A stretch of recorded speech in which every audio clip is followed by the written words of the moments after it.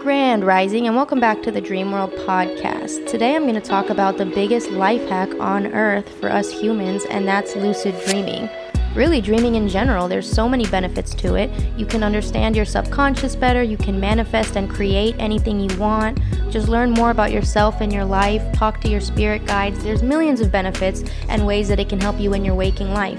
Whether you're spiritual or not, lucid dreaming is just something really cool that everybody has access to. So if you're new to lucid dreaming or you just want to learn more about it, tune in and let's talk a little bit about what it means, what the techniques are, and how you can understand your dreams better.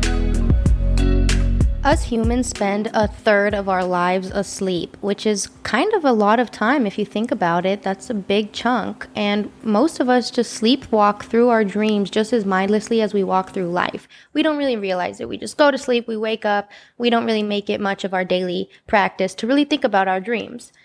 And much is known about the purpose of sleep itself, but the science behind dreaming is kind of still being studied and understood. But it's definitely gaining interest. It kind of started back to Sigmund Freud. He started drawing attention to the interpretation of dreams in the late 19th century.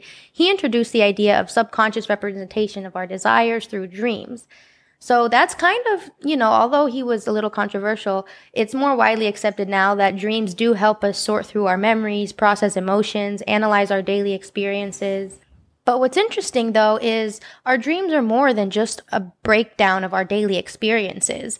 A lot of studies recently have suggested that there's a lot more abstract imagination rather than sensory perception to create our dreams. And this is interesting because we hear stories of people that have learned legendary things through their dreams, like Paul McCartney creating Yesterday, or the dream-inspired construction of the periodic table of the elements, by the way. All these things that people have discovered or created in their dreams that have become legendary in humanity, it kind of shows that dreams are more than just a byproduct of sleep.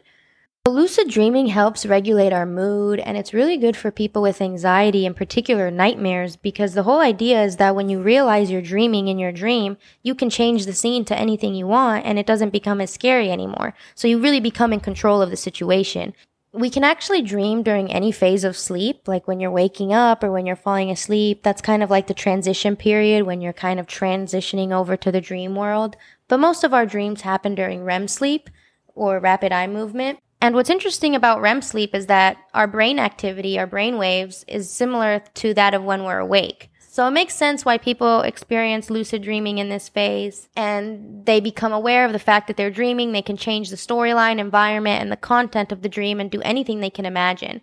And this is like a state of reality when the conscious and the subconscious mind are open at the same time, and a lot of amazing things can happen. There's been people that use lucid dreaming to practice their skills or sports or improve the quality of their life. You can literally rehearse these skills while you're asleep, and you actually create those neural pathways in your brain that make you become better at the skill in real life.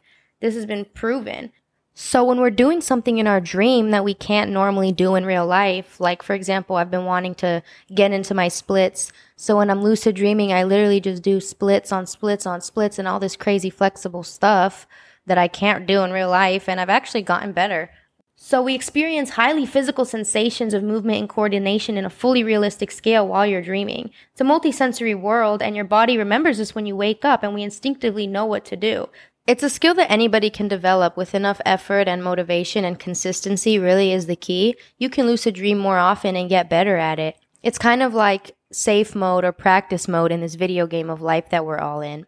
So if you want to learn how to lucid dream, there's a lot of different techniques, and you should try out different things because different things work for different people. If you look up online the lucid dreaming techniques, you'll find a bunch of different ones, such as mild, mnemonic-initiated lucid dream, wake-initiated lucid dream, or wild, the finger-initiated, senses-initiated. There's a bunch of them, right? The whole goal of all of them, they kind of do the same thing in different ways. They try to keep your mind alert while your body falls asleep so that you can become aware and you can either slip right into your dreams or realize that you're dreaming while you're already asleep.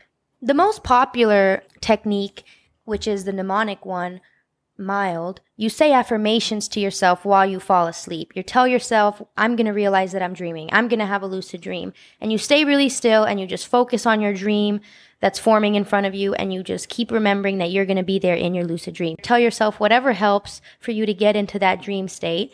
People meditate, people focus on their senses, which is a senses induced. They tap their fingers, different ways to keep your mind awake, right?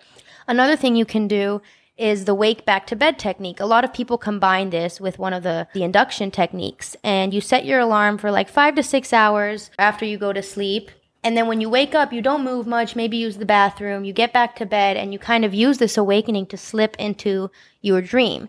And that's a stage called hypnagogia, when your mind is still fresh and hazy. Right when you wake up and right when you fall asleep, you're not really fully awake. You're on the edge of consciousness. So it's a really easy time if you practice to slip in and out of your dreams by staying awake and just kind of keep your mind awake. Some people might have trouble with insomnia when they try to stay awake or try to think about things, but it's a meditation practice that gets easier the more you do it. Aside from these techniques, there's 2 really important things that are crucial if you want to start to lucid dream at all, or if you want to get better at it, and that's dream journaling and a reality check. Both of these things are done during your normal life to increase the chances of becoming lucid in a dream. The consistency of these things are really important if you're serious about lucid dreaming, and it really does raise the chances of having a lucid dream. So a reality check is a type of mindfulness exercise that you perform throughout the day that differentiates if you're asleep or awake. So what you do is every hour or every few hours, maybe set an alarm on your phone, you stop and you really think to yourself, am I dreaming right now or am I awake? And you can maybe look at your hands or pull your fingers, because your hands might feel weird or look different in a dream. And if they look normal, you know, okay, I'm not dreaming. And this feels weird because we know we're awake. We're 100% sure, right? But the idea is to form this habit so that when you're dreaming, you'll be like, am I dreaming? And you're going to think you're awake, but then, whoa, your hand will stretch out like rubber and you'll be like, wait a second, I'm dreaming. True story, it actually happened to me. So I've had many, many lucid dreams through reality checks, and I'm mind blown every time because you really think it's real life. So in real life, when you're just like, oh, I know I'm awake, so I'm not going to bother, like, you have to really do the mental process, because that habit will form into your brain and seep into your dream life. So the dream journaling is another important part of building the muscle memory of dreaming. In order to have lucid dreams, you have to remember them. You have to wake up and recall your dream. So the most important way to get better at recalling your dreams is by writing them down. As soon as you wake up, you can do it on your phone or on a piece of paper, whatever works best for you. So that way you won't forget them. And another cool thing is that you can see patterns throughout your dreams over time and start to put things together, and it's just really interesting. They even have a bunch of phone apps where you can write your dreams down, you can protect them with password. The apps will help you analyze them and interpret them and find patterns. So there's a lot of good insight out there for dream journaling, and it's really important to just practice the muscle memory of dreaming.